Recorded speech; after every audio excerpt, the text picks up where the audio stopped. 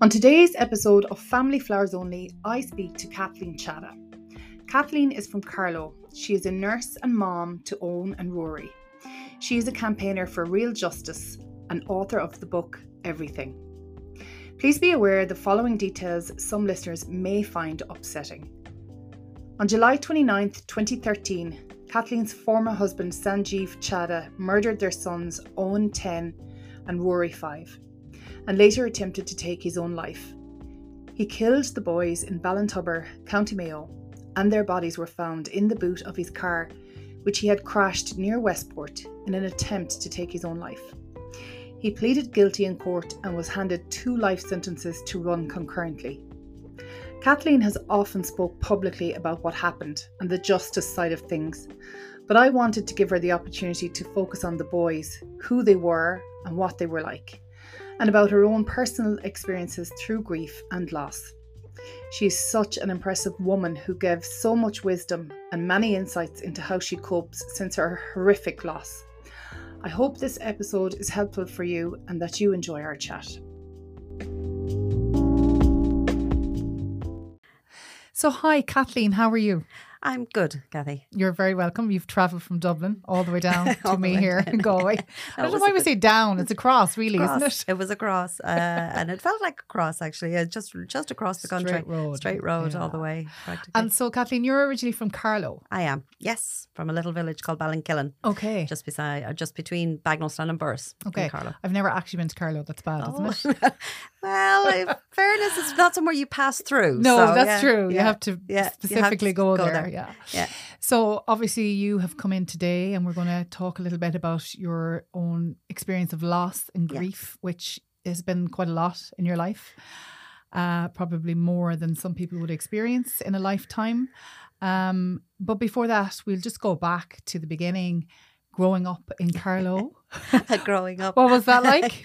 It was great, actually. I had a very good, I suppose, upbringing, a very grounded upbringing. You know, my mom was a nurse and my dad's a farmer, was a farmer.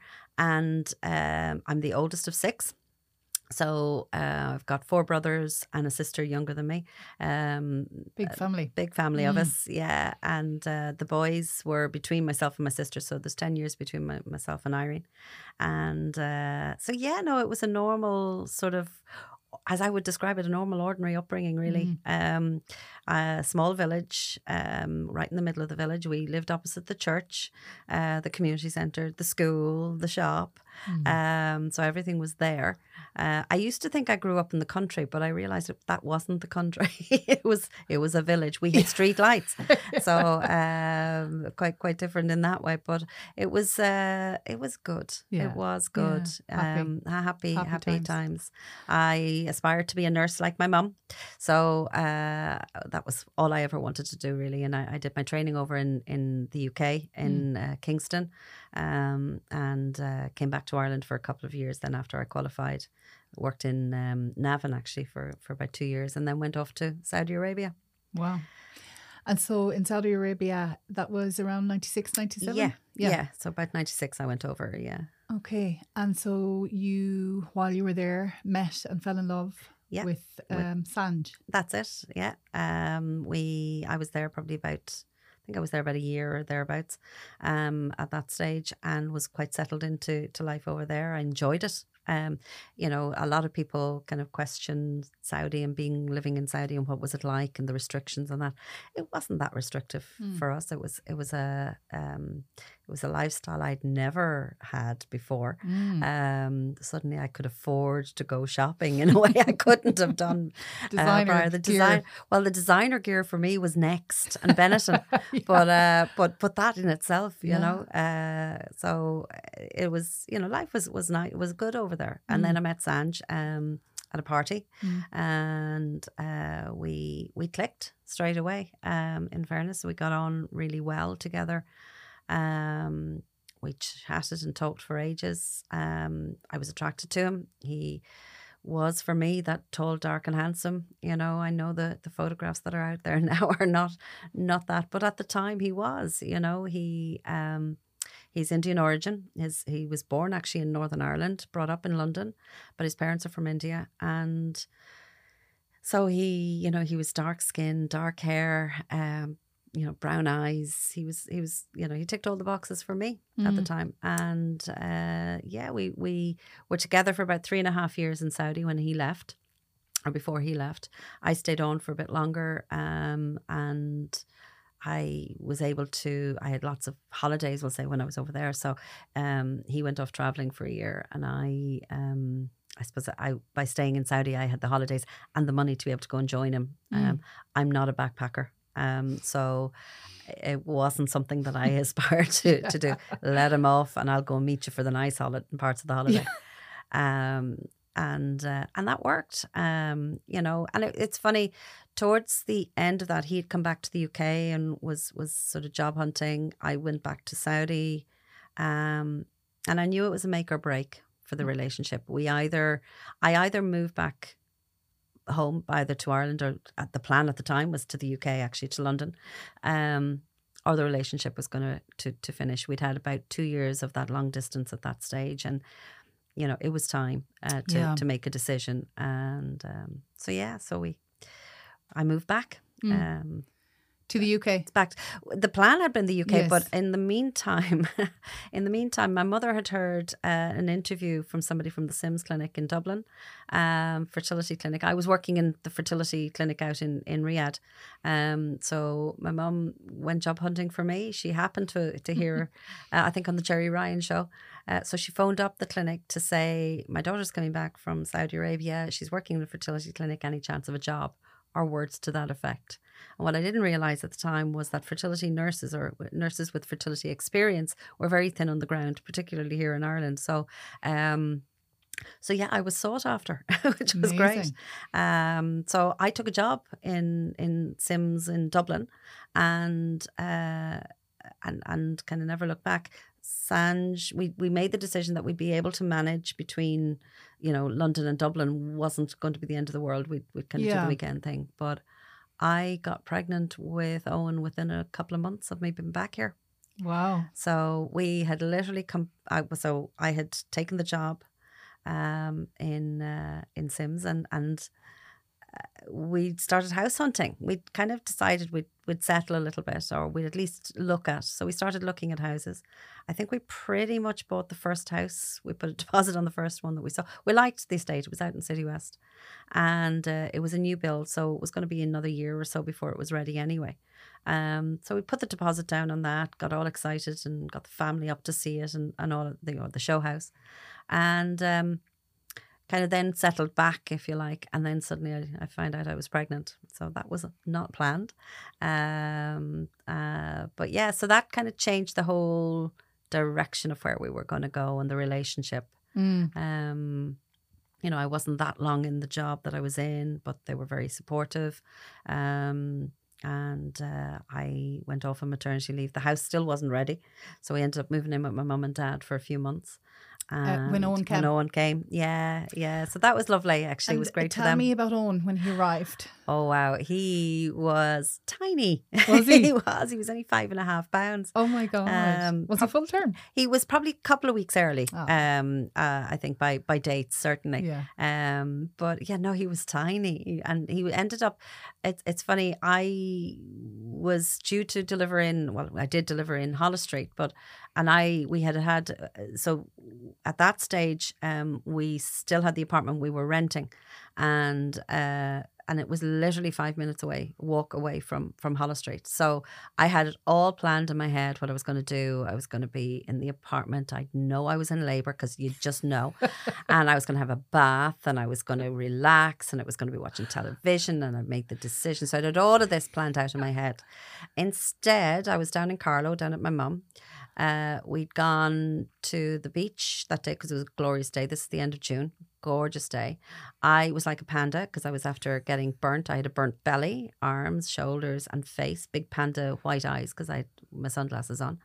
And I actually went to the last of the antenatal classes. So I was doing it with a midwife down home, actually, not far from my mum's house. And I was in there, went to the loo, discovered I was bleeding.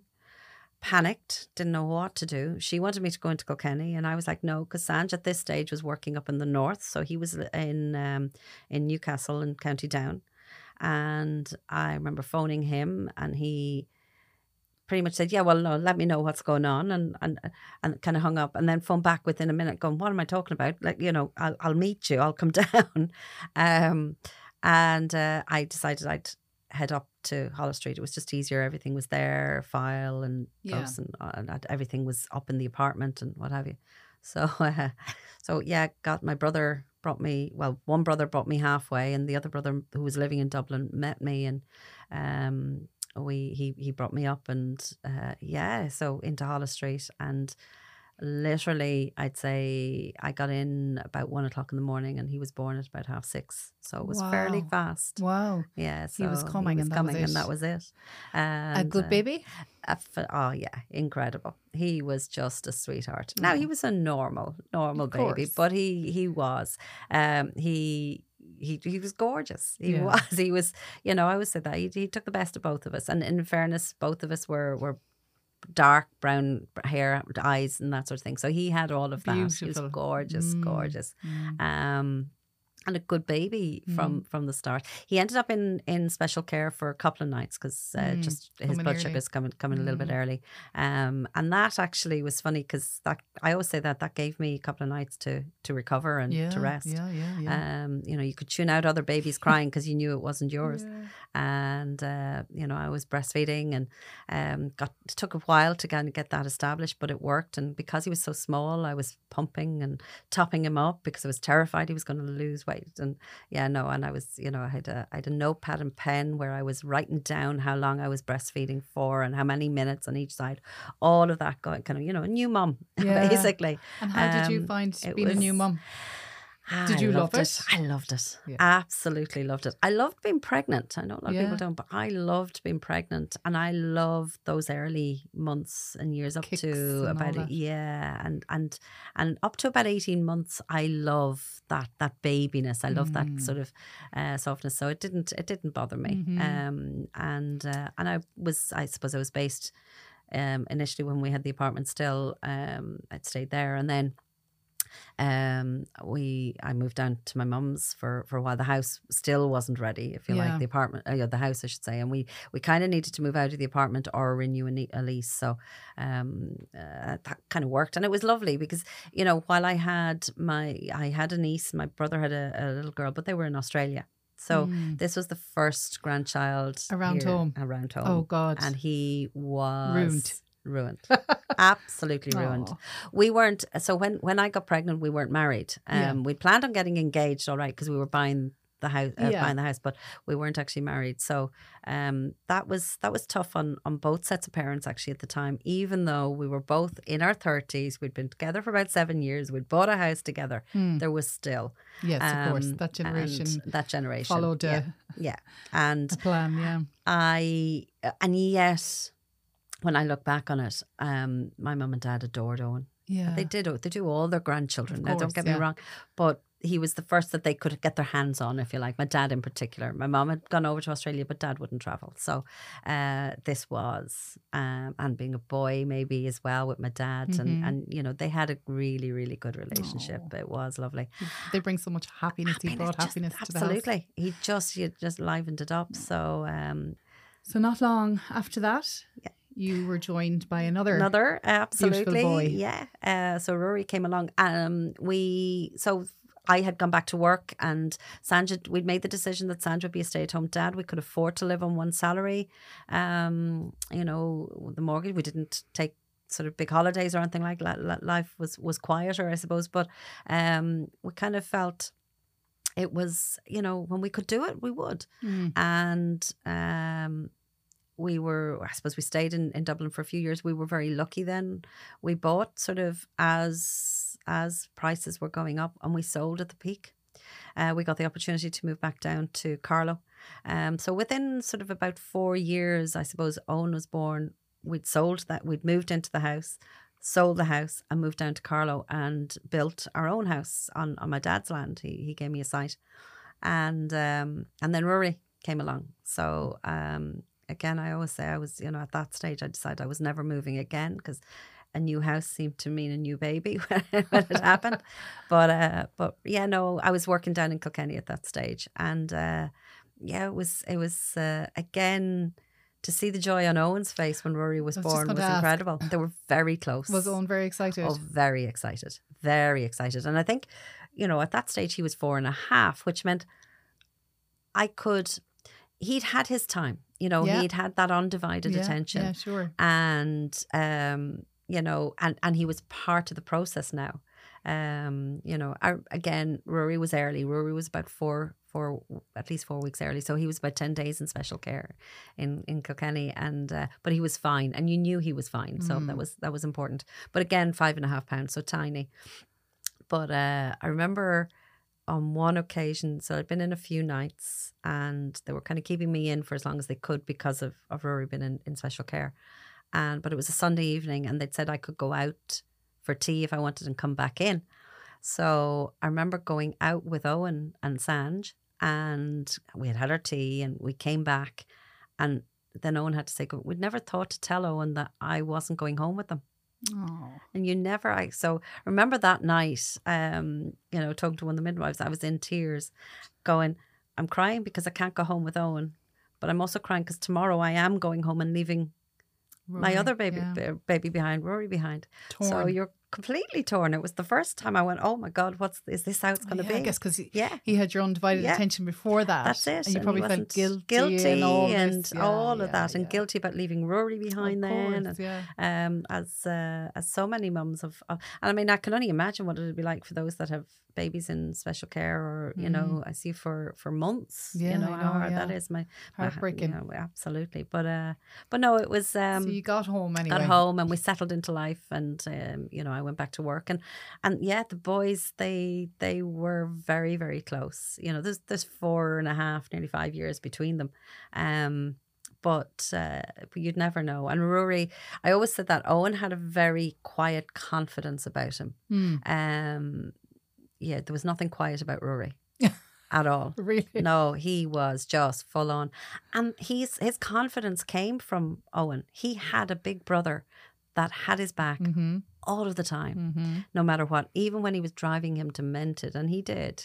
Because they were quite different in their personalities. As I say, Rory much more outgoing, Owen much quieter. But they had there's a safety, isn't there, for the second child sometimes. Absolutely. They can just let loose. And, and again, Owen, they were both sportsmen, but Owen had started hurling, and he was playing football and all of that. And Rory would have grown up pretty much on the sidelines of watching that. He'd only just started to get into all of that, really. And, but that confidence, the confidence around Owen's friends, I mean, he didn't see himself as a little brother. He saw himself as one of the boys, so you couldn't have them both with a play date over at the same time, because Rory would have ditched his in order to be with Owen's, and the bigger boys. So you had to be careful. And also had to be careful that there was, that Owen didn't end up taking that responsibility, if you like, which he could easily have done.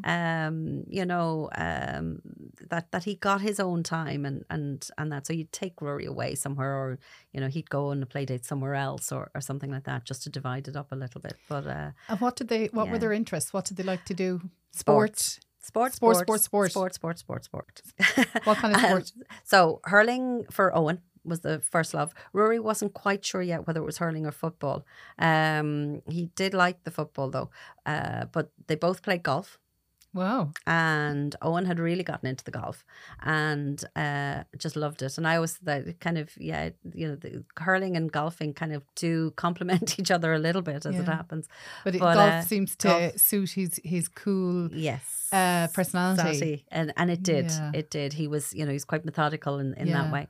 And cycling Owen was getting into, actually. He was really, really starting to get in the gear and kids. Very active. Now, don't get me wrong. Absolutely loved the tablet or the computer or all of that. But if you were to stand in front of them and if you picked up a hurler or football, they were literally out the door. It was gone. Which, as a mum, you were very proud of. They both love food. Owen loved cooking. I mean, and himself, I'm not a cook. Sanj was the cook in the house, and himself and Owen would have loved experimenting with food and trying different recipes. And they did a lot of Indian food, cooked a lot of Indian food. And you know, Sanj's mum is a fantastic cook. So again, you know, I remember, you know, well, less so with Rory, I suppose, because I knew what I was doing at that stage. But with Owen, you know, starting them off with sort of, you know, Indian food, the spiciness and all of that. But actually, Owen, from about 2.5, 3, adored Indian food. You could not get enough into it. He just loved it. Wow. And latterly, their favourite meal was dal and rice.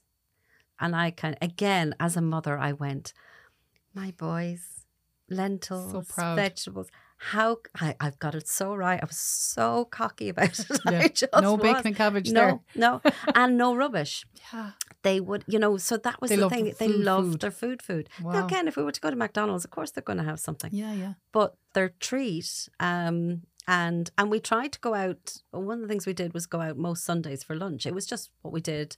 We didn't have a big social life as such. So I always said that was our social life. And the boys used to try and take it in turns as to who got to choose. So we went to an Indian shop in Carlow. They used to do a lovely buffet on Sundays.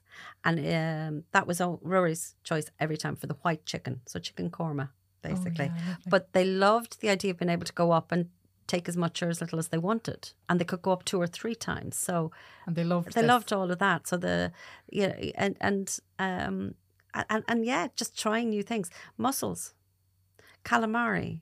They love. I mean, Owen loved the idea of, because he'd use the shells and the mussels to take the next one. You know, that the fascinating. But wow. they just enjoyed trying new things. And the rule was, if you didn't like it, that was okay, but you had to have tried it. And they, in the latter year, they were sleeping together. Owen had decided, they had their own rooms, but Owen had decided that he wanted to see, could he have a year without sleeping in his own bed? As 10-year-olds decide. Right. And so they were sleeping together in, Owen had a kind of a single bed sleeper thing, but Rory had the double bed in his room. So they slept together. They were so attached, so close, and like literal brothers. In listening to you, it's such I'm getting a real well-rounded picture of just a busy, full, happy, joyous, normal, inverted quotes, life. Yeah. But I suppose just to bring it forward then, you were working, and I suppose in 2013, the boys were 10 and 5. Yeah. And Sanj was trading a little bit. That was his work? Gambling, basically. Yeah. But at the time you wouldn't have known I would have known it as that. So finance, his background is finance. Mm-hmm. We would have made investments over the years when we were in Saudi.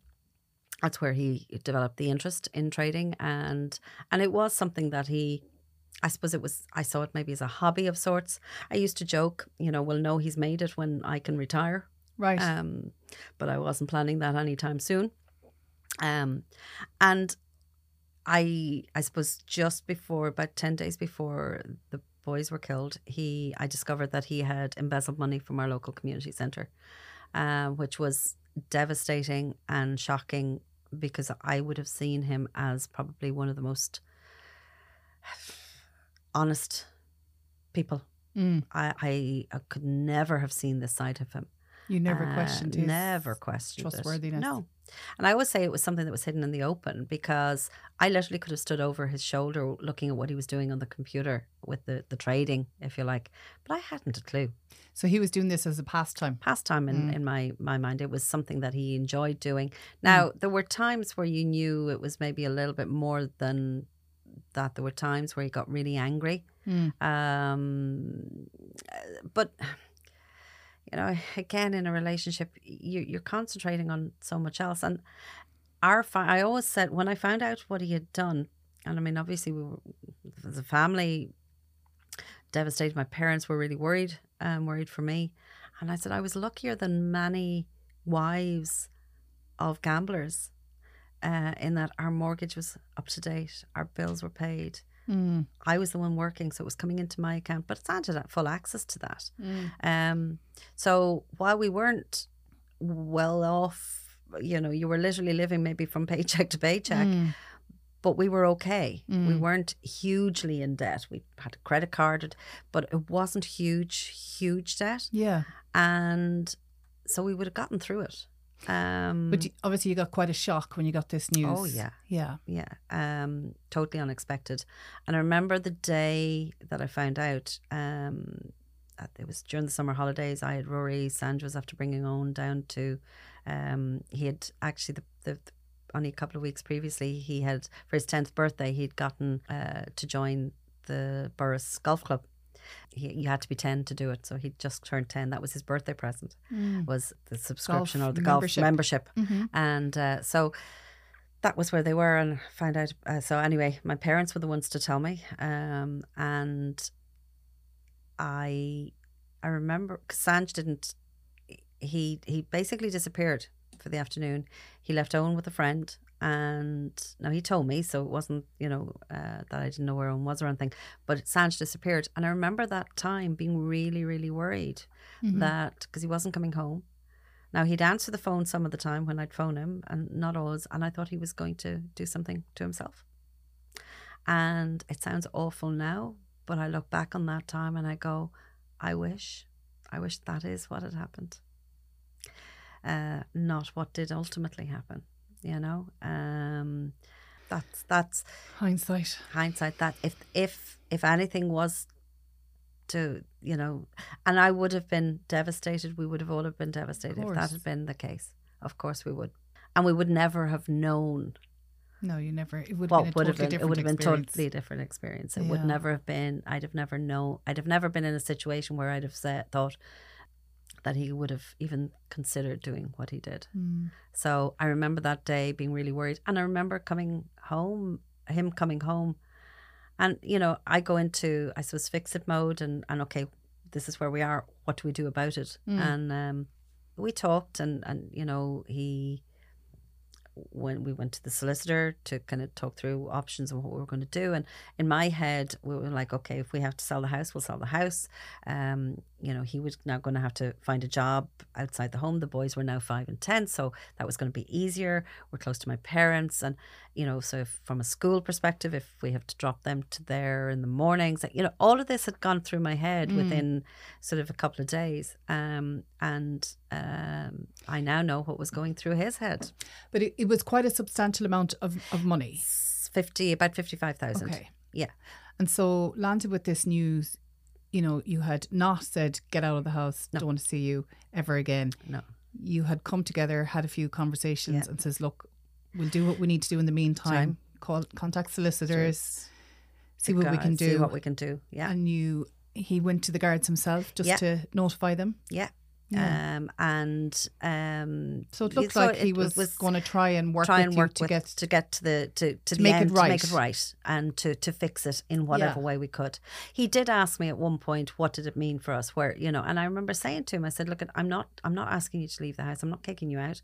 I said, there's a lot of work ahead of us. I don't know where it's going to end up between he and I. Things were obviously tense between us. Sure. And but I said, and I did talk about him going back to the UK for work, because I thought there might be a better chance of him getting work. He's got family with business over there. So I thought, even if that kind of is a stepping stone, because at this point he hadn't worked for 10 years, justified, it was a stay-at-home dad.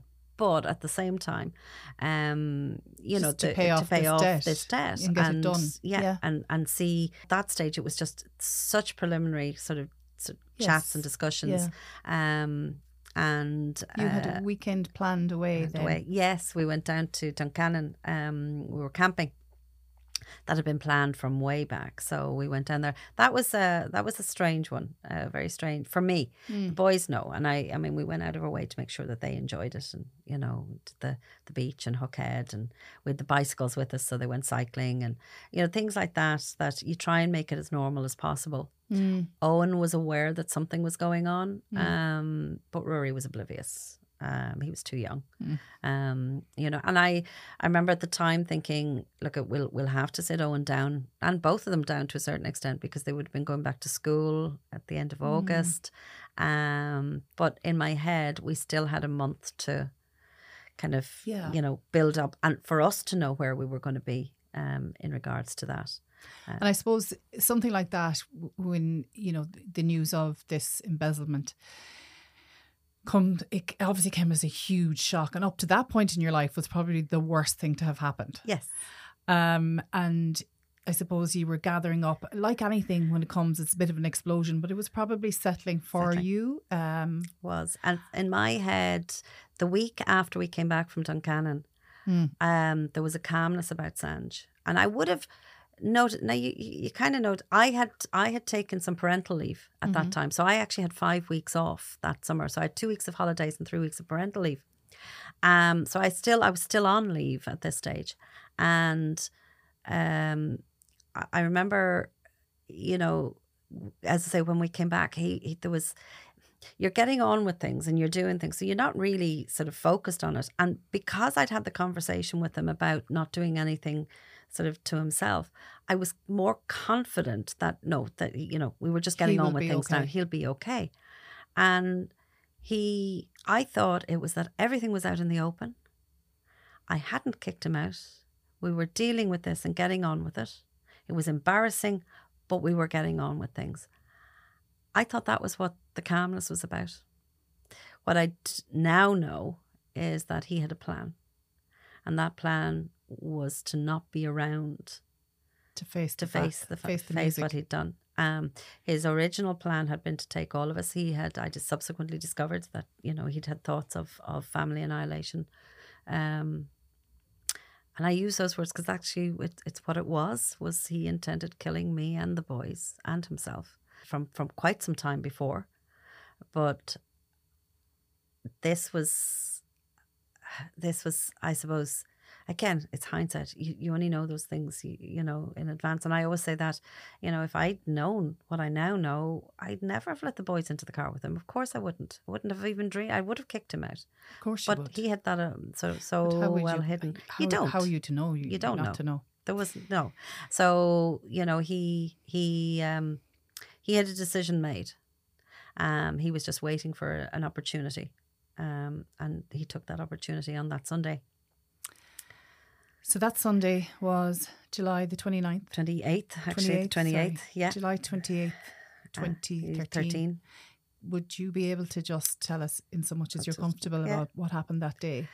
Again, a normal day of sorts, in that, so at that point, Sanj was, you know, he was in the spare room, if you like. So I was in bed, and still it was whatever time in the morning. He brought me up a cup of coffee and said he was thinking of bringing the boys bowling.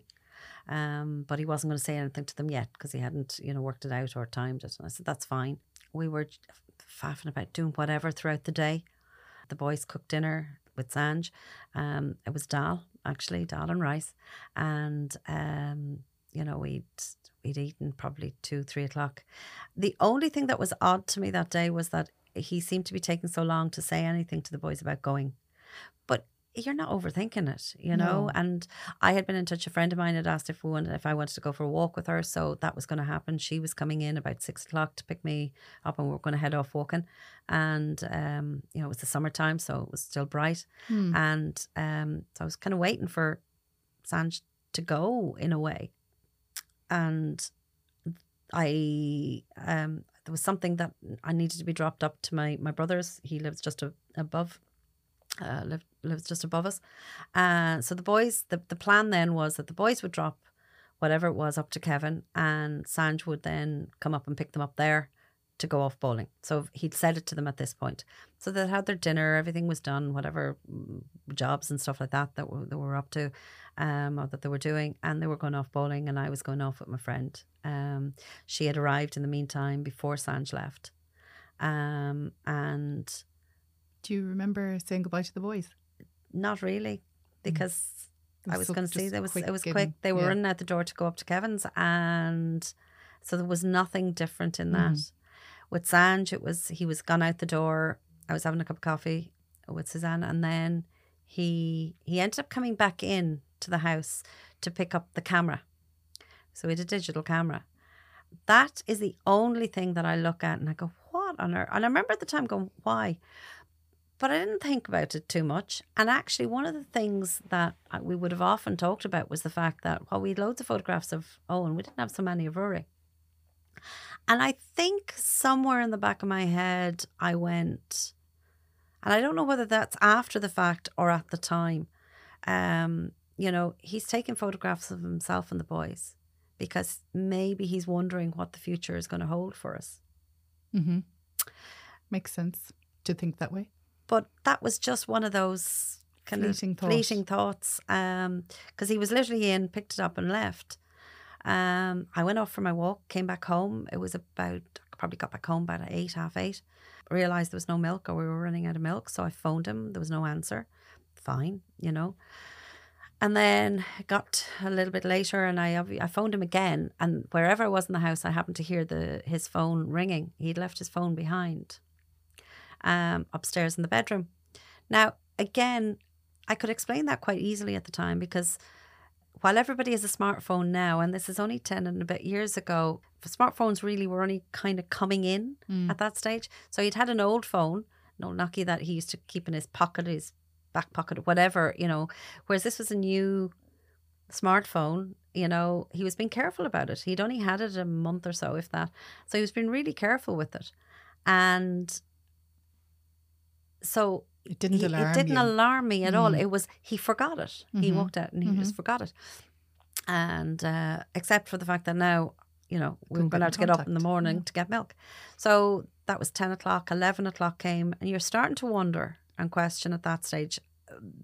Because but you kind of gone, okay, well, bowling, and if they've gone to McDonald's maybe or somewhere like that afterwards, and if maybe they've met somebody, maybe, you know, and he doesn't have his phone with him so he couldn't contact me, but so you're kind of justifying it all in your head, making allowances and giving reasons. But then you run out of those allowances. Totally.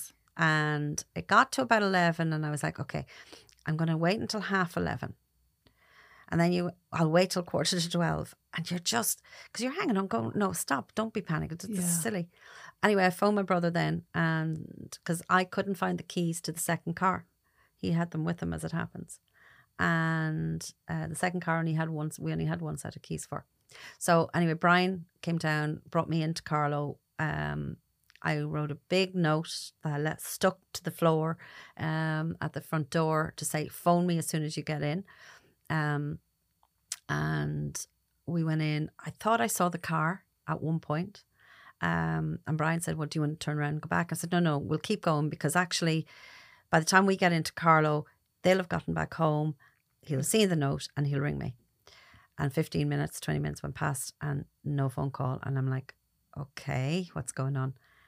Turned around, came back. Brian said, did you want to go into the guards on the way back? And I said, no, we'll go home. Sure, you know, they'll be there when we get home. And I remember so well that drive. So we turned up my road, if you like, and the house was on the left-hand side. You could just about see the house, but there's a certain point on the road where you would see the front door where the car would be parked. You could see the cars. And as I was driving up, there was no car. That was the moment when I went, something's wrong. Something's really, really wrong here. This would have been close to 1 o'clock. Wow. And so fear begins to rise. Yeah. Straight into the house, and I phoned the guards straight away in Carlow. I think of Bagnallstown, maybe one number, and I went through to Carlow. And they took it seriously from the very, very beginning. And at that stage, we knew he had gone somewhere, wherever he had taken them. Now, it never occurred to me that he would hurt the boys in any way. And in fact, my mantra all through that night and the next day until I got the phone call was, he'll be all right. He's got the boys with him. He'll be all right. And what I didn't realise was actually that is true. It was the boys that suffered, not him. He was all right. But that wasn't what was going through my head when I had that in my head. It was like, he's got the boys, because it never, ever occurred to me that he could hurt the boys. It just wasn't. I know it was there. The guards thought about it. My family thought about it. My brothers thought about it. But I didn't. At any point. It was. Such was your trust in your husband and his love for them, you know, as I would have thought. Well, that's all you had experienced and witnessed. So why would your brain go somewhere? It just wouldn't. It wouldn't. So I suppose all that time the focus kind of was more so on him and worry for him. And were ye sort of connecting the dots, going, look, this situation has happened. And that's why everyone was like, oh God, let's hope he didn't do anything. And that's it, because absolutely, if he had disappeared by himself, I would have assumed he was gone off to take his own life. Yeah, that's what it would have been. But because he had the boys with him, you thought he was hiding again. It was hiding. That he had panicked and had decided. And actually, what I thought was that he's gone to the UK. So I kind of went, right. They'd left me at say 5:30, 6 o'clock. I knew there was a ferry from Rosslare at about 9 o'clock that night. No phones. Didn't have passports, but I thought, well, he'll have the ID or his driving license and stuff like that. So, you know, and we'd only been over to the UK about 4 weeks previously. So I went, right, okay, he's getting the ferry. They land. By the time he drives down to his mum's house, he'll be down there at whatever, 5 o'clock in the morning. And because we'd done this trip. And so I remember, so the first thing I did was, so I'd phoned the guards, then I phoned his brother up in Newcastle, in Down, and in fairness, Kesh got straight in the car and came down. And I remember at the time going, yeah, no, Sanja's going to need somebody, because when he does bring the boys back, if I don't go through him for a shortcut, somebody will. So he's going to need somebody. So his brother came down, and I remember waiting and going, okay, we'll phone his mum. We didn't want to phone in the middle of the night. I'll phone her. I think we phoned at about 7 o'clock in the morning. His sister was there. She lives in Spain, and she was happened to be home on holidays. And I went, right, okay. Sitting on the phone, waiting for her to go out and check, was the car outside? Was it parked anywhere on the road? And because that's what I thought, that's where I thought he'd be. You know, that's what he's done. In my head, that's what he's done. And when you go from that anticipation of, yeah, no, she was going to come back in and confirm that he was there and they're all there now, and whatever we'd have to do, we'd do, but, you know, that they were okay. And no, he wasn't. And I remember that feeling of just utter devastation and going, okay, well, what now? Because I had spent whatever number of hours going, this is where he is, this is where he is. And then what now? Because where could he be? You know, and such so a confusing time for you personally, because again, your head hadn't even gone there, had it? No. That anything could be wrong. It's just, we need to find them. Where are they? Where are they? Which is traumatizing and troubling enough on its own. And where my head had gone with that was, okay, how do we come back from this?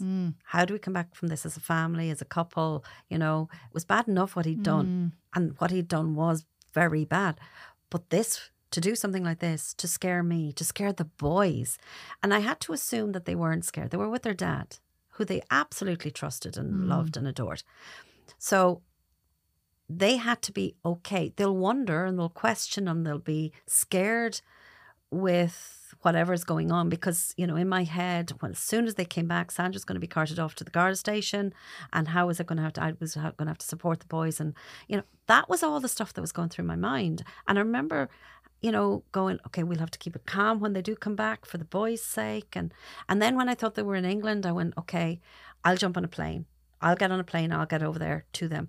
I had no doubt that Sandra's family would have been supportive of me and the boys. It wouldn't be that they would be protecting Sanj in any way. I knew that instinctively. I knew, you know, so in my head it was like, okay, I'll jump on the plane. I'll be over there with them as soon as by lunchtime today, sort of a thing, and they'll be all right. I suppose you probably thought, look at this is another stupid mess that he's made now. Oh yeah, for God's sake. For God's sake. And you know, what have you landed us and you in now? So, you know, he wasn't in England. So you're then going, okay, where now? And I now know there was so much going on in the background, but, you know, I checked the the bank account. There was no activity on that. I didn't have online access to the joint account, so that was in Bank of Ireland in Bagnallstown. So Brian brought me into Bagnallstown. And I remember walking out of the bank because there was nothing happening, there was no activity. Walking out of the bank and going, could hear a helicopter overhead. And again, that was just something. Now, bear in mind, at this stage, I've been up for over 24 hours. So there was just a noise going on. I could hear the helicopter. Didn't cop it at the time, but that was a helicopter. They were searching. They were searching the river. That didn't even occur to me. And then it's kind of a blur at that stage. You know, I knew that was around about the 10 o'clock mark.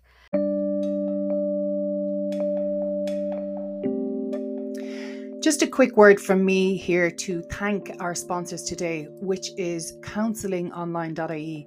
They really believe in what we're doing here, our community, and, you know, giving people a voice to speak about their loss and their grief and their loved ones. And likewise, I really, you know, believe in what they're doing. It's a fantastic Irish company that was set up when they saw a need for people to be able to access therapy at home, online. Not everybody can get up and face the world and, you know, seek out a therapist and drive there.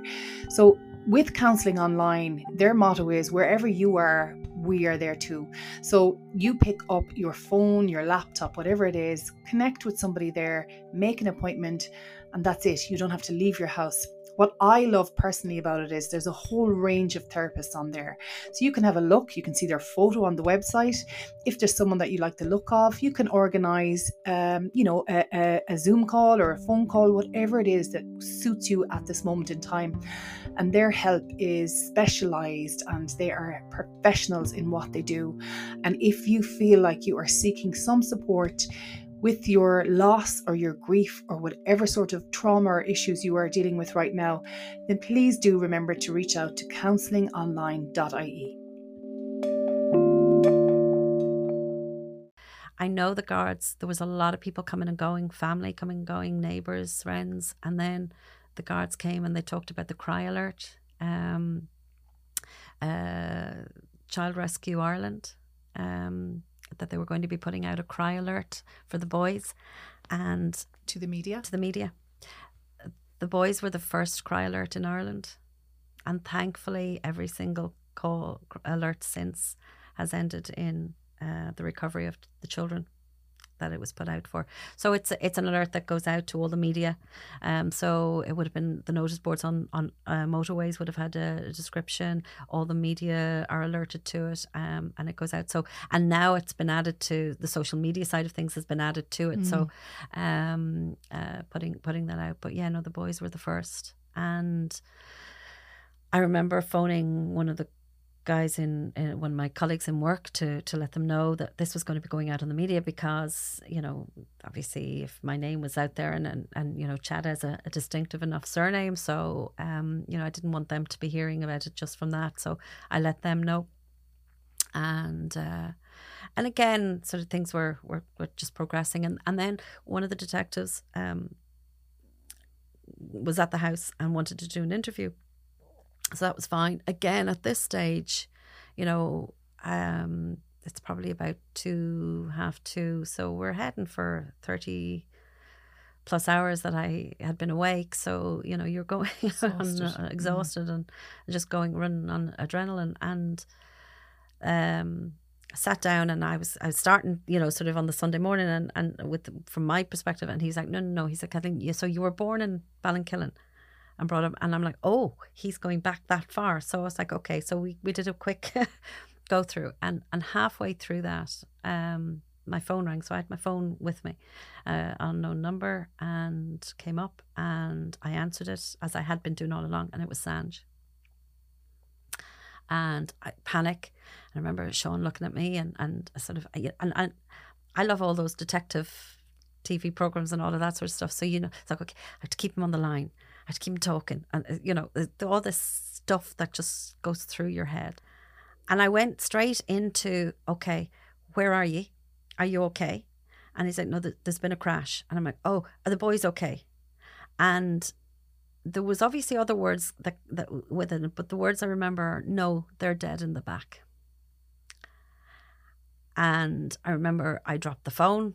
Sean took it, the detective just took it up, and I was in the sunroom at that stage, and there's glass doors between the sitting room and the sunroom. So everybody in the sitting room knew something had happened.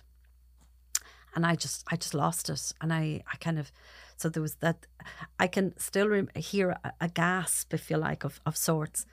And coming out into the sitting room, and I remember being sat on the couch just in front of the windows, and to the right hand side was the door into the sitting room, and that was open, and just beyond that, then in the hallway was the front door. I remember being sat there, and I remember Sean, the detective, walking out of the house, and I'm sat there going, no, he can't be, they can't be, Dick. I mean, he's all right, and he was fine enough to be able to talk to me, you know what I mean? So they must be okay. They're probably dazed, or they're worst case unconscious, or something is that. But if he's okay and he was driving the car, they have to be okay. And I don't know how much time passed, no idea. But I remember Sean, coming back in, and I'm looking at him, and I knew straight away. And my recollection of it is a shake of the head, and I'm sorry, Kathleen, or something to that effect. And I just lost it. I went into what I call a really deep hole. And I remember the blackness and the darkness. And part of that darkness was everybody coming around me, if you like. So it was like and just everybody was there. And I remember seeing out through a chink, is again how I can describe it, and seeing my aunt. And I remember focusing on her and going, I have to get myself out. If I don't get out of this, I'm never going to get out. In my head, I have to get out of this hole. I have to get out. So I focused on her, and that's what brought me back out of the shock, if you like. And nobody knew that, but this was all that was going through my head, if you like, and my body at the time. And then a physical reaction. And then I went into shock. But that shock was, okay, here we are. Necessary. Now, what do we do now? What's next? And I don't think, to be honest with you, I don't think I actually realised or accepted in any way, shape or form that the boys were gone for about 2 years afterwards. In reality, but certainly in those moments, and again, time, you think it's somewhere around the half three mark, but beyond that, I don't know. And there's a few things that kind of you remember then, like, the guards wanted, the boys needed to be identified as quickly as possible so that they could actually sort of progress things. And I remember going, fine, how, and it was like, well, no, maybe Kathleen, maybe it would be better it not be you. And I was like, oh, okay, yeah, fine. I remember being so grateful after for listening to that, if you like. Now, the guard, they were so sensitive and they were so good. And if I had insisted, they'd have brought me. But my brothers immediately stepped in. And they were brought over to, because the boys at this stage were being brought to Castlebar Hospital, Mayo General. And so my brothers, I think a couple of the guards, because it's 4 hours from Ballinkillen. So they went, and again, lots of people around, lots of people had come up, and I went to sleep for a while. I got into the bed that the boys shared, and my sister was there with me. So I slept, I don't know how many hours at that stage, but I remember I remember Brian and Kevin coming back into the house. And again, it was about 4 o'clock in the morning at this stage, 4 or 5 o'clock. And I could hear the car coming in, and I knew it was them straight away. And I remember in my head going, right, they're going to tell me it was all wrong. It wasn't the boys. But of course, I knew. Again, I went downstairs, met them, and it was like, no, it was them, Kathleen. So that's, Yeah. So my life changed totally, utterly and completely in that moment. There was no going back. There was no changing it. And I went into fix it mode. I went into, you couldn't fix it, but I went into practical mode. And that's, here we are now. This is it. So at that stage, you know, I went into, I suppose, maybe a little bit of, okay, what do I do for everybody else now? Because actually, you know, I don't care about me anymore. So what do I do for others? And what's the next step? What's the next plan? You know, the guards were around, bless them, they were so good. And they, at that stage, we had to get the boys back home, get them home as soon as possible. You know, my brother was coming home from Australia. I had another brother in the Middle East. He was coming home. So, you know, now others were organising everything. I didn't have to do any of the organising, but, you know, knowing that they were coming home, how that was going to happen, you know, the funeral, it's planning that, it's a big process. I wanted to get the boys home. And because of the circumstances, there was a possibility that we weren't going to get them home for a wake. So, because they obviously there had to be an autopsy, but Sanj had, I don't know, he'd broken a bone or something like that when he crashed the car. So he was in hospital as well, but which meant he couldn't be arrested until he was discharged. And he had the right to another independent autopsy. So in theory, that judicial process potentially could have meant that I wouldn't have had my boys home with me at all, or that it would have been a closed coffin, and that I would have actually been brought over to the hospital to say goodbye to them behind a glass wall. I didn't really know the full extent of that, but I knew they were having trouble getting the boys released. So there was a lot of pressure put on sort of locally and nationally in regards to that. I know the guards worked very hard in the background for that. I know the funeral director in Tome, Edmund. Edmund is he was incredible, just incredible. My mum was a Sarkiston in Ballinkillen, so she would have known a lot of a lot of people. But Edmund and his dad, I didn't actually know Edmund at all. I knew his dad. They're actually family. They're distantly related to us, as it happens. But I knew from the very beginning when I first met him on that Tuesday morning that we'd get on. He got me. He got where I was coming from on certain things. And because I ended up having a conversation with him about bringing the boys home. And my nursing background meant I knew we needed to get, if I wanted to have a wake, if you like, that we needed to get them back soon, without getting into too much detail on it. I understand, yeah. But, and I remember, so that push was on. That was all on Tuesday, Wednesday, and Edmund was ready to literally go and collect the boys when that was required. As soon as he got word, he was in touch with the guys that were working in the morgue in Mayo General, because he knew them, you know, professionally. He knew them, so he was able to talk things through with them. So it's an awful lot of stuff that was going on in the background, you know. Yeah. So he got word and he went to bring the boys home. And at that stage, then it was like, yeah, we'll plan the funeral. And we, I remember talking to the local parish priest, Father Declan, and he was like, when, and I said, well, obviously I want them home for as long as I can, so maybe Friday or Saturday. But I said, I need to talk to Edmund. So Edmund was on his way over at the time, and I'm on the phone to him, and I said, you know, planning the funeral now. So no, whatever, Kathleen, whatever you want. I said, no, Edmund, you know what I'm asking you. I need dignity for my boys. I'm asking you, is it better on Friday, or can we push to Saturday? And he said, well, I think Friday would be better, Kathleen. And that's fine. That's all I needed. And I have to say, having spoken to so many people, knowing that there was somebody that could guide you and actually, you know, respected that I knew what I was talking about, that I could actually make decisions if I had the right information, was huge. So, you know, what he did for me in that, just that conversation meant so much. You know, that it wasn't treating me with kid gloves. Treated me with respect, but not with kid love, and that was so important. So we got the boys home in the early hours of the Thursday morning.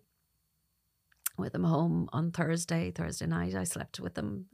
And we had them at home. They were in their bed, for that That was last important week. And to you. it was important. There were so many people coming in and out of the house. There were their friends coming and going. And, again, it was the summer holidays, but the educational psychologists, the NEP psychologists from the school, from the education department, were there. They were there with the teachers, Michelle, the headmistress, had organised that, and they were at the house as well, so that if there were kids that wanted to say their goodbyes to the boys, they could, and that was so important. And there's so many stories, if you like, that go with it. Like there were a lot of the boys had. One of their friends brought toothbrushes because they were going to need to brush their teeth in heaven. Oh gosh! And they were probably going to get dirty because they were going to be buried in the ground first before they got to heaven. And there were sweets, there was toys, there was cuddly, there was so much of that. I remember, one of my nieces, and Emily just loves when I tell this story, reaching over to pick up a lollipop, and her mum saying, no, that's Owen's. He's to bring that to heaven, or whatever way it was. And Emily just turned around and said, yeah, but Mummy, Owen wouldn't mind. He'd share, and he would have. He'd have absolutely done it. So there was that. There was my niece Sarah, and there was only 6 days between Sarah and Rory. They were so close. Sitting up on the bed beside, I can't remember, I think it was Rory to start with. And she had, it wasn't Frozen, but it was one of those, it was a girly Disney type thing on her mum's phone. And showing it to him and kind of wriggling because she wasn't comfortable. He didn't give her enough room. So she hopped down, walked around to the other side and in beside Owen.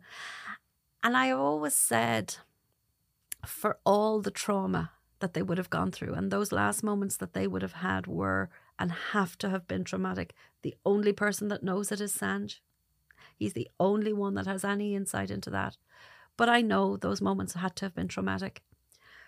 So for all that trauma, there was peace in the house and there was peace with the boys. And I firmly believe that if they were not at peace, the children would have sensed that. The kids, as adults, we've lost that. But the kids would have sensed it and they would not have been as comfortable in and out. And they literally were in and out and in and out. It was as though the boys were just sleeping. And that means so much to me, and even the funeral itself, it was so tough.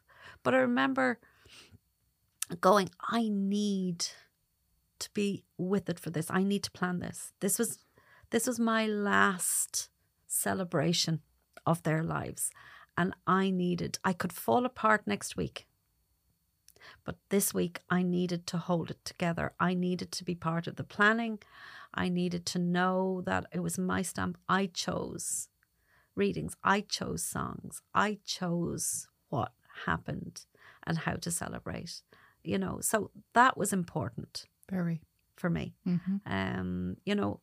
As I say, my mum was a Sarkiston. She got the church ready. It's a typical church, it's the long aisle and 2 side aisles. We always sat in one of the side aisles. I wanted to be there. I didn't want to be in the long aisle, which is where most funeral the family of would be. And I was like, no. I want to be where we would normally be. I sat where I would have sat with the boys for Mass on a fairly regular basis, not regular, but a fairly regular basis. She probably would have felt closer to them sitting there. That was it. That was where it felt right, Nieces and nephews in and out, and I wanted them to have the freedom. I didn't want them to be having to be quiet and, sort of, these kids were, between 2 and 5 at this,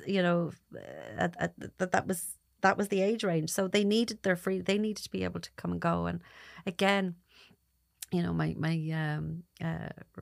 Rachel, I think it was initially, because there was a lot of priests on the altar for this, including Bishop Dennis, who was just being ordained that same weekend of the boys' funeral, and Father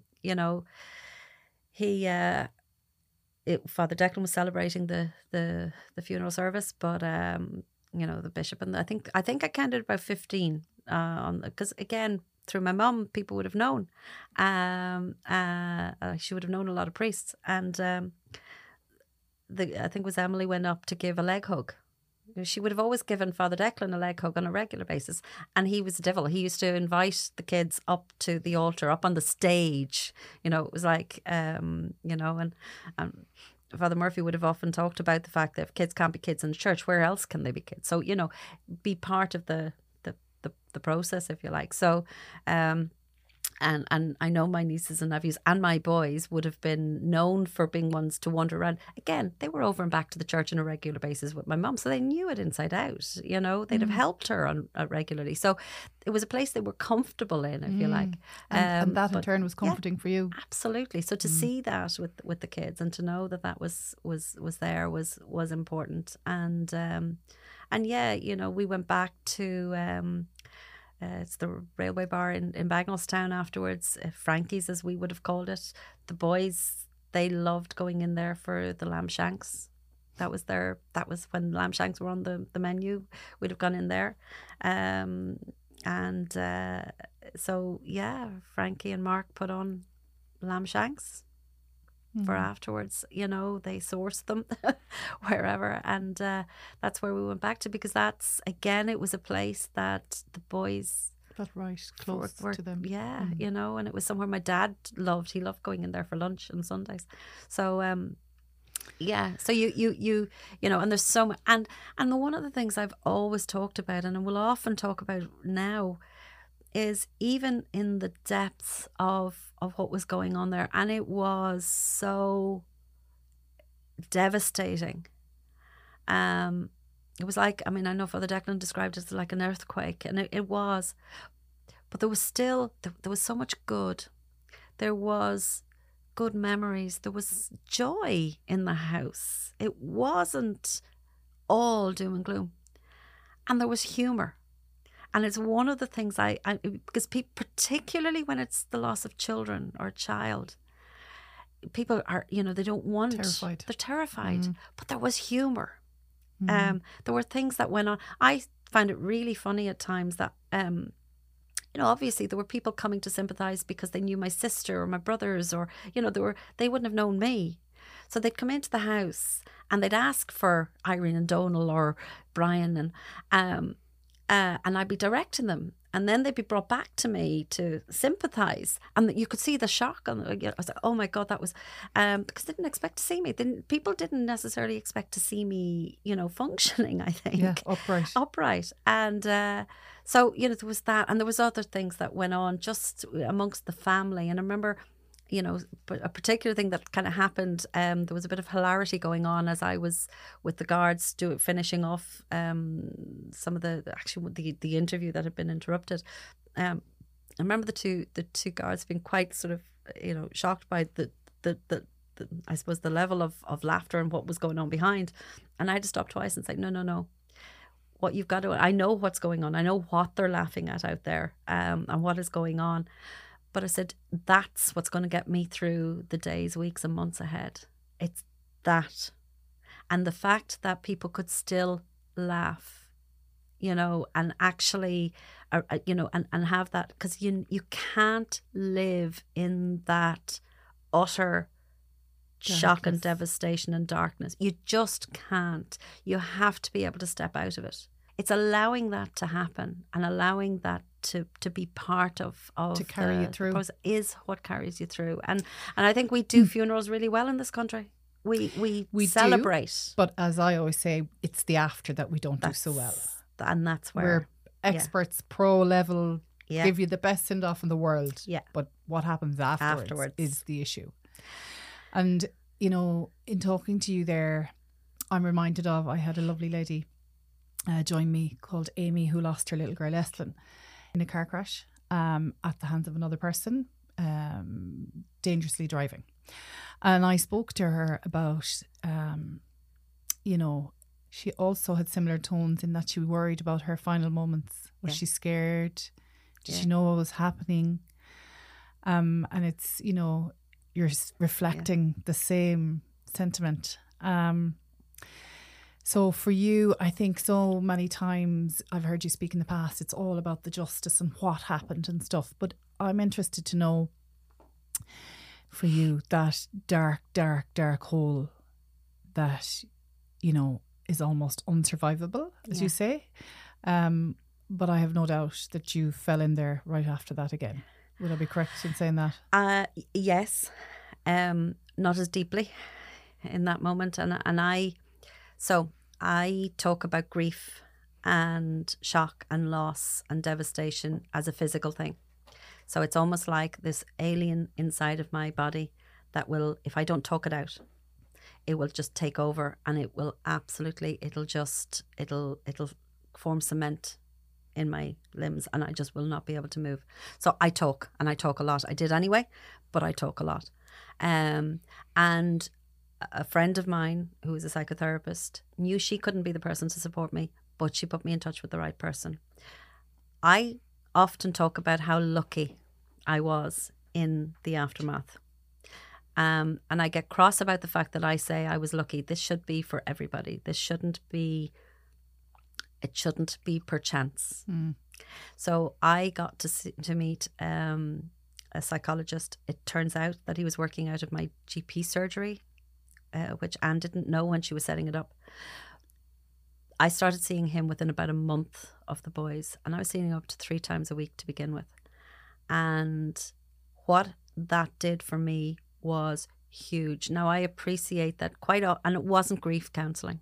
This was trauma counselling. And it was the circumstances. And when we first met today, I said, you know, one of the things that I look at is the loss. The loss for all of us is the same. Because sometimes, you know, it's almost like there's a hierarchy, and, you know, whose grief is more than, and that's not the case.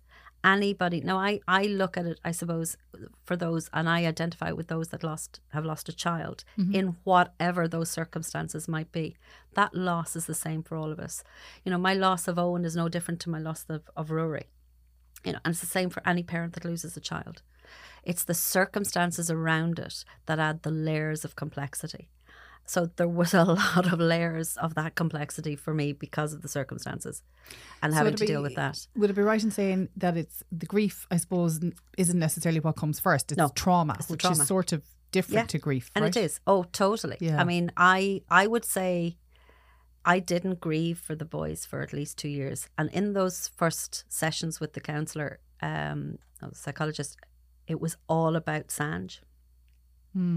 And not entirely. I mean, we obviously, but it was about a focus was on Sanj and that, and how could he, and why did he, but it was easier to focus on that than it was to focus on the loss of Owen and Rory. And I, you know, it was months before I could do a shop for one person. Probably still struggle to do a shop for one person, if the truth be known. I shopped for a family for a long time afterwards when I did start shopping again.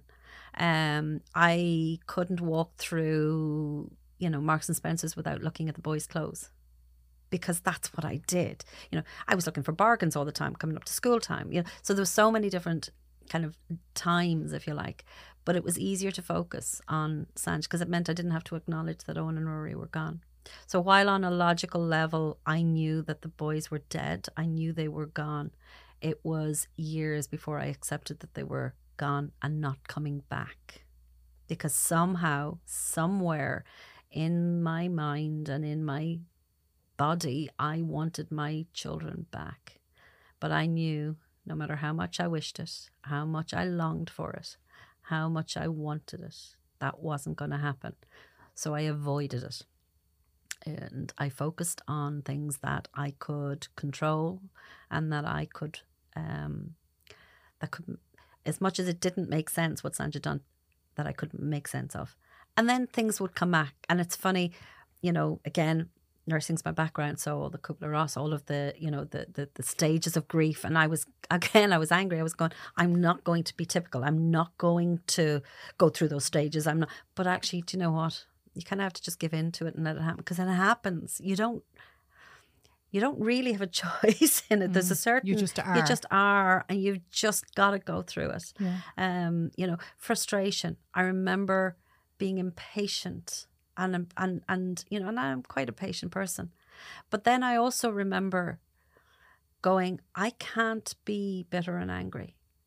And the way I looked at, so my focus became my nieces and nephews. And people talked about, you know, the joy was gone from life. The joy is never going to be, I will never have joy properly in my life again. I will be happy, but I won't have the same joy that I would have and should have going forward.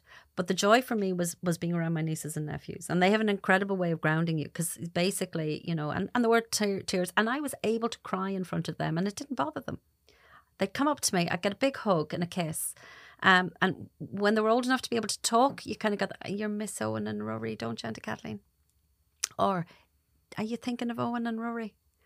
I miss them too, Auntie Kathleen. And you get a big hug and a kiss, and then they're gone. So it's in the moment. And that was, and I knew that if I was angry and bitter, that they would not want to be around me. So I chose, and that was a choice, to not become angry and bitter. Because I'd lose. I'd be rolled out, or they'd be rolled out. You know, they'd have to, you know, see Auntie Kathleen at a whatever family function or Sundays or Christmas, whatever it would be. But I'd be this creature kind of thing in the corner that they just wouldn't, you know, they wouldn't engage with. They'd be afraid, or, you know, and that was so important to me. So when you had them coming, and they would do it spontaneously, not just because their mammy or daddy said they had to, but they would actually come up spontaneously, sit on my knee and just snuggle in. It was heartbreaking. So heartbreaking. But it was what kept me together and kept me going. We're getting that love and warmth. Oh yeah, and you needed that. And also, you know, something someone said to me one day, we had a hug when you came in. I hugged someone one day. I said, do you hug? And he had lost his wife actually, and he said, I really miss hugs. Yeah. He hadn't had a hug in so long. Yeah. I suppose for you, the affection you'd be getting from your boys, all that was just in a moment gone. That you were probably afraid of ever losing affection. And that's in some shape or form. And the innocence and the purity of children, because that's what it was. Yeah. And it's that spontaneous, you know, that, you know, the youngest of all of the nieces, Evelyn, is what is she now, 6, you know, and she comes running to give me a hug, and she didn't know Owen and Rory. She now, you know, I mean, she's only 6. So, and there are a few of my nieces and nephews that never knew the boys. Those that did have, you know, they've vague memories. And some of those are memories that we've probably created for them. Through stories. But they actually, the boys are part of their lives, you know, and that is so important. The hugs I get from, in particular, Owen's friends, because they were that little bit older, and they're now in their 20s. Wow. You know, and I literally, I mean, it's so funny, as I often say, my head comes somewhere between their belly button and their chest. You know, they're all so tall. Young people now are just tall. I'm turning into my mother when I say that. But anyway, but the hugs and the acknowledgement and you know, and that means so much. They'll talk about the boys. Not so much anymore, but they will talk about them and they remember them, you know. And I see, you know, the young people in Ballinkillen were so affected by this, you know, and because Sandra's part of the community as well, you know, he was training them in hurling. And so, you know, but how it was handled afterwards and the support that they got, I think has given them possibly a grounding that they wouldn't have had otherwise in life going forward. You know, they've lost other schoolmates as well since then. But what they've, you know, what I think within if you knew that the community in Ballinkillen is incredible. There's such a strong, close, and they are there. Now they're no different. It's all, you know, I mean, communities, but they embody for me what community is about. But something like that, a tragedy to occur like that, in a community, it's felt like a family, I suppose. when it's a small community, because everybody's affected and everybody knows. Yeah. So it's tangible almost, isn't and it? that's it, you see. And that's what it changes. became. The very DNA of that community. And it does, because and when people pull together in a community like that, you know, it's so important. Now, not every community has that, or has that support, or can access that support. And that's where I go, that's what's wrong. You know, for me to turn around and say I was lucky in the circumstances, I'm glad to be able to, but it is wrong. Yeah, because it means everybody doesn't get it, you know, and that's what, and it's what keeps you going, you know. And you'll have come across this so often. People talk. There was a point where I think I was on Twitter, because I hadn't social media before, but you know, in the last 10 years I've had time that so I'm engaging, and I was reading through, and I used to try and work out why was I upset every time I came off we'll say if I was scrolling through Twitter. It's because I followed every grief group, every justice, parole, judicial things. I mean, I was like, my head was just melted. So I got rid of it, deleted it.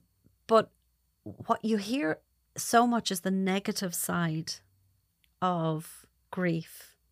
And there is a positive side to it. I wish to God none of us ever had to go through it. But there is a positive side to it as well. But the focus is always on the negative. So, you know, you read about things like, oh yeah, I lost friends. Or people avoided me. And I'm sat there reading through some of this going, no. Well, now maybe I just didn't notice. So maybe people did avoid me and I just didn't notice. So if I didn't notice, I kind of go, well, it doesn't matter then. But good things happen. And good things happen. But you don't, like, I suppose people are almost maybe afraid to big that side up, because it would make it seem like, oh, I don't mind what happened, because that's not the case. Of course, it goes without saying. Yeah. None of us want to be grieving. But, you know, I've met some incredible people, and I feel grateful to have met them. Yeah. And likewise. Regardless. And, you know, I've got more friends now than I ever had. And I mean, we've often talked within the family, both the immediate and extended family. And I grew up surrounded by cousins. They were my so there's a group of us that are really close. We came together and we have become closer because of what happened. And, you know, it's okay for that to have happened. To say that. Yeah. And to, you know, and it's the same with I have met some incredible people. I've had opportunities that I wouldn't have had. I would give every single one of them up in a heartbeat to go back to a time where I didn't know this was a possibility. But I can't. You know, I cannot bring Owen and Rory back. And I can't bring my life back to what it was. So you have to look forward. That doesn't work for everybody. And I know that. And I totally respect how that would be for other people. And you know, there isn't a manual. There's lots of books on grief, but there isn't actually a manual. The only manual that I could write on grief is the one for me. Your own. My own. And we are all the same in that way. And I can look at people that are grieving in all sorts of circumstances and go, no. But that's what works for them. And if I can't tell you how you should grieve for your sister and brother-in-law, because that grief is bigger than just that loss.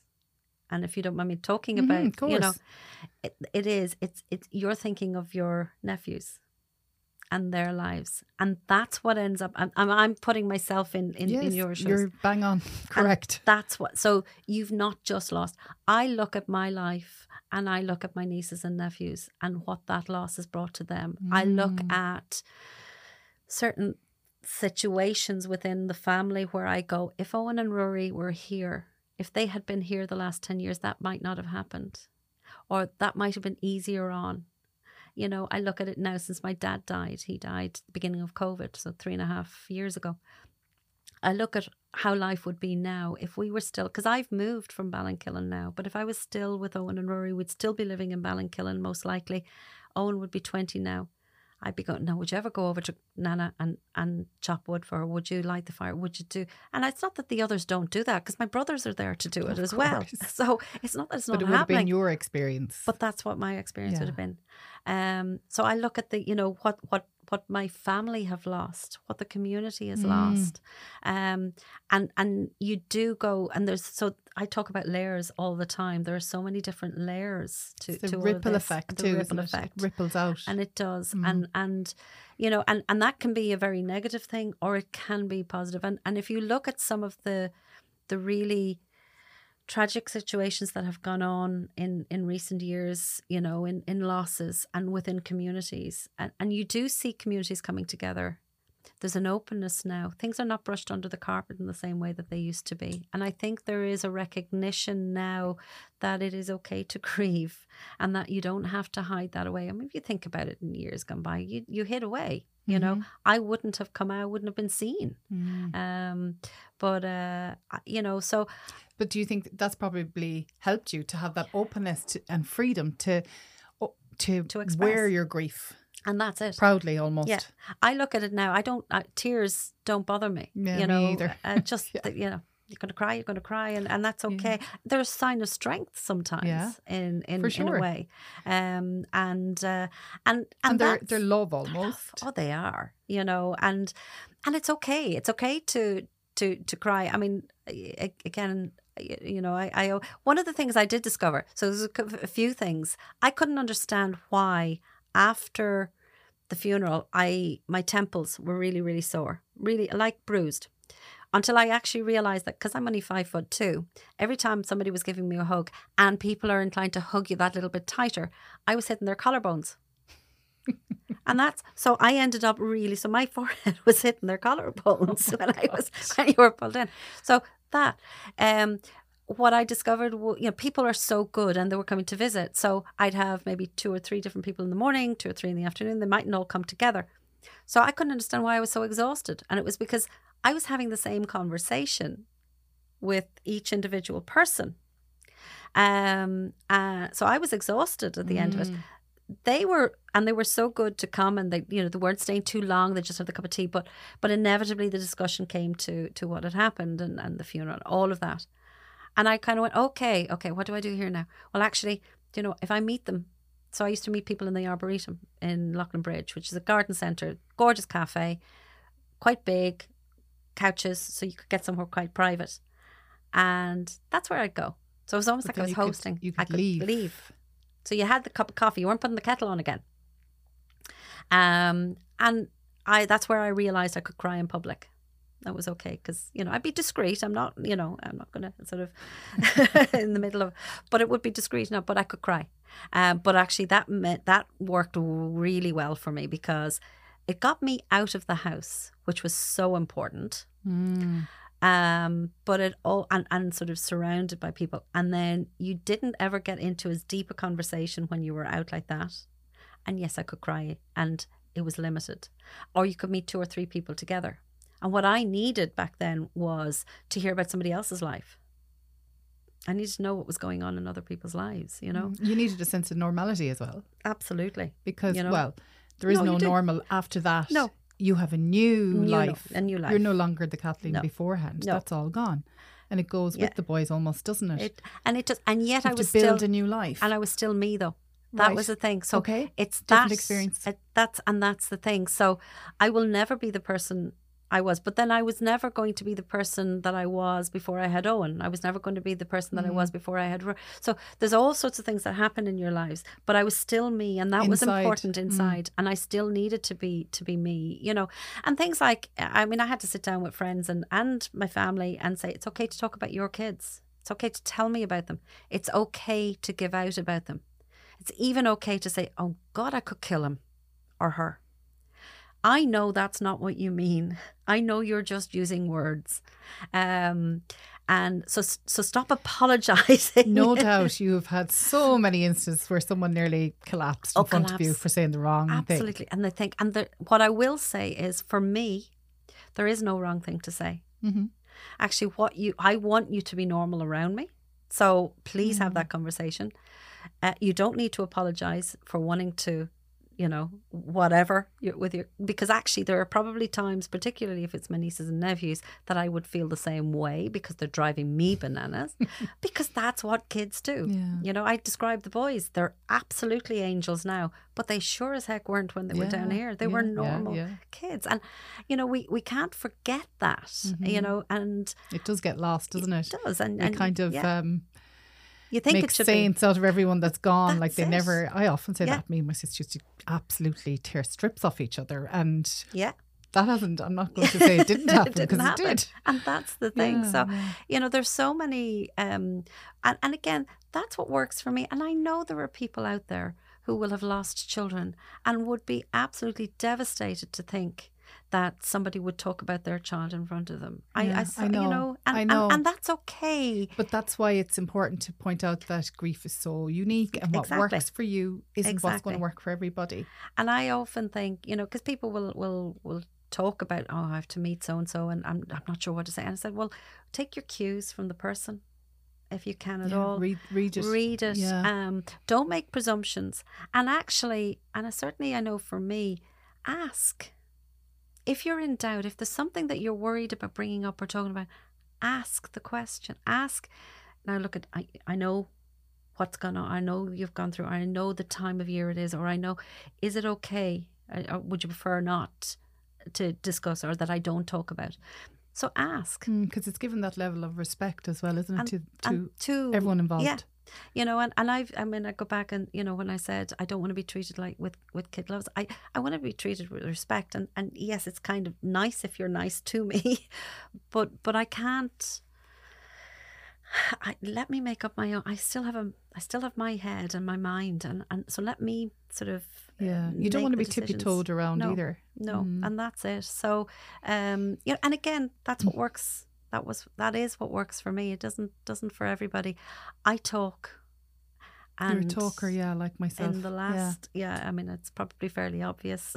No, but that's yes. But you know what? I spoke to a therapist one time, and I kind of was of this belief that everyone just needs to talk, and they're not talking. Talk. You have to talk. But a therapist actually said to me one time that her belief was that people will grieve how they were beforehand. So if they weren't a talker beforehand, doesn't mean they're going to now. Yeah. And maybe that they will find, you know, taking up marathons or running will be their therapy. That's how they will get it out. Yeah. Absolutely. But for you and I, we talk. To talk, and that's it. So you can helpful. And it is helpful. But you can also imagine how exhausting it is. Yes, it is. Yeah. Because that's where I had to actually come up with ways to hold back a little bit. You know, I probably overshare in a way. I mean, I know I do. But for your own, how it works. You know, and it's so it is. You know, and it's realizing that there are expectations of you out there, but actually you don't have to follow those expectations. You know, talking to other people. I remember meeting a mum who'd had a similar situation to myself. I don't think Una would mind me mentioning her name. She lost her 2 children, and her husband killed himself at the time as well. And I remember she was probably the first person that I ended up sitting with who'd had something similar to myself. And I remember being sat there beside her. We talked for about 3 hours, I'd say, in a hotel in Kilkenny, in the lobby. And I remember thinking, if only people knew this. I know. But to talk to somebody who got it, who just got it. Our circumstances were different. You know, in sort of what led it to us, to what happened in both cases, but she just got it. Talking about family, talking about friends, talking about in-laws, and the experiences that you had from that, all of that, and since then I've spoken with lots of people, unfortunately, who've had somewhat similar, certainly traumatic experiences and traumatic losses. And talking to somebody who just gets it it's like nothing else, huge. Right? Yeah. It's huge. Yeah, it is. Because no matter so what important. Your family and your friends want, and one of the wisest things my mum, I think, said to me, very, very, we'd only just found out. She put her arms around me and she said, "Oh, Kathleen, I know what you're going through." And she stopped herself and said, Actually, I don't know. Oh, good for her. I don't know. And as devastated as she was, she'd lost her grandsons. But she didn't, as a mother, she didn't. She still had me. Well, there's no one that can know unless they've witnessed it and gone through, experienced walked similar, in. yeah. And even walking in my shoes are always going to be slightly different size to everybody else's. Of course. And that's, so there's talking to somebody who goes to the grave of her children every single day. I used to bump into her on a regular in Ballinkillen. And I remember very early on Breda saying to me, and this was the first time I realised what talking to somebody else who'd gone through similar would mean. And she'd lost her children. It was through illness, and it was many years previously. One of her children would have been the same age or close to the same age as me. So, it had been a long time. But she said, now I hope you don't mind me saying that, but she said, I still remember my children every day. I still pray to them. I still have a little cry over them. I still come and visit the grave. She said, no. She said, and it's, it's been 30 years or whatever. And I remember going, oh, thank God. I won't forget the boys. And that was the first time I went, and I didn't even know I was holding that thought until, and now I have spoken to her about it since, but what she did for me in that moment, she wasn't doing it on purpose. She wasn't sharing something profound in her mind, but what it did for me was huge. Because again, it gave you freedom and space, and you're allowed. And that's it. Because it probably was a part of you deep down going, okay, eventually I'm going to have to not talk about this anymore, and everyone's going to be like, come on. Yeah, move on. It's been 20 years. Cheers. Yeah. But for her to say that, it's like, oh. And it was, I get that. I don't go to the grave. I don't either. Often. I don't love love where graves. the boys, No, that's not where the boys are for me. You heart. see, they're with me all the time. Friend of mine created a blanket out of their sports jerseys. It's incredible what it's just, and I've always said that blanket, the 2 teddy bears, because I kept the teddies that they held dear and sent the next 2, if you like, because they had a lot of teddies, soft toys, with them when they were being buried, because I figured that they wouldn't mind me holding on to their closest one. Yeah, Teddy and Tiggy. So they're that everything was, to you? and they are. They're just there. So those 2 teddies, my favourite photograph of the boys, and that blanket, and I can literally go everywhere or anywhere in the world with those and the boys. And I when I moved out of my house, so I sold the house. COVID I found really tough, so I didn't get much comfort from the house at that point, and I kind of went, right, okay, it's time to move forward. As I keep saying, it's not moving on, it's moving forward.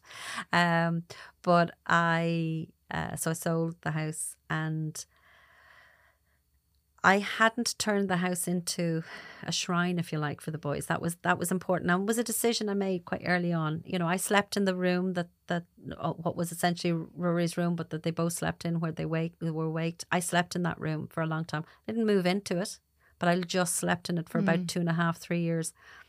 I still had my own bedroom, and I'd get up in the morning and I'd move down there to get dressed. I'd get undressed in my own bedroom and move, so it was just to sleep in. And even moving back to my own room I thought was going to be a big thing, and it wasn't. I literally just lay down in the bed one night because whatever I was doing, I was tired, just lay down because I was reading or was whatever. And suddenly I woke up the next morning, and that was it. I moved back in, so, but I didn't feel like that was I was leaving the boys behind or anything like that in doing that, or it was important for me to do that and to make that move, because as I keep saying, I bring them with me anywhere I go. I was not leaving them in Ballinkillen when I sold the house.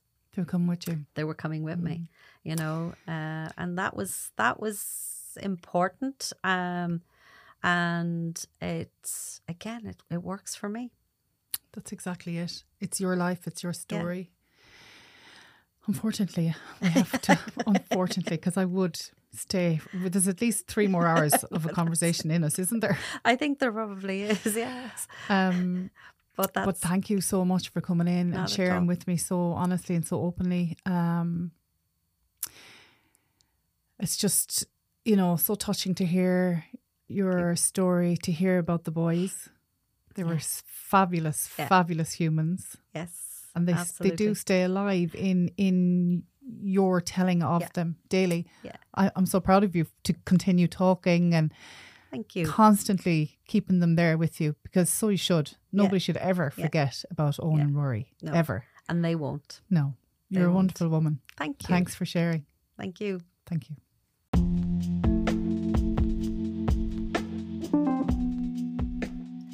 Thank you so much for tuning in today. I'm sure, like myself, you were blown away by Kathleen and just her strength of character to be able to articulate one of the most horrific things that is imaginable to any human being. She is just a pillar of strength, and I just hope that you have taken something from our chat. I feel like she'll give a bit of hope to people who are in the depths of their own loss and grief right now. As I said in the intro, it was really important to me to try to focus on Owen and Rory and speak about them and what they were like and their interests. In cases, inverted commas, like this, oftentimes I think the public and the media can be very interested in what happened and the justice system and the details of the event and what happened. But for me, I really wanted to focus on the boys and her own grief and her loss and how she copes now.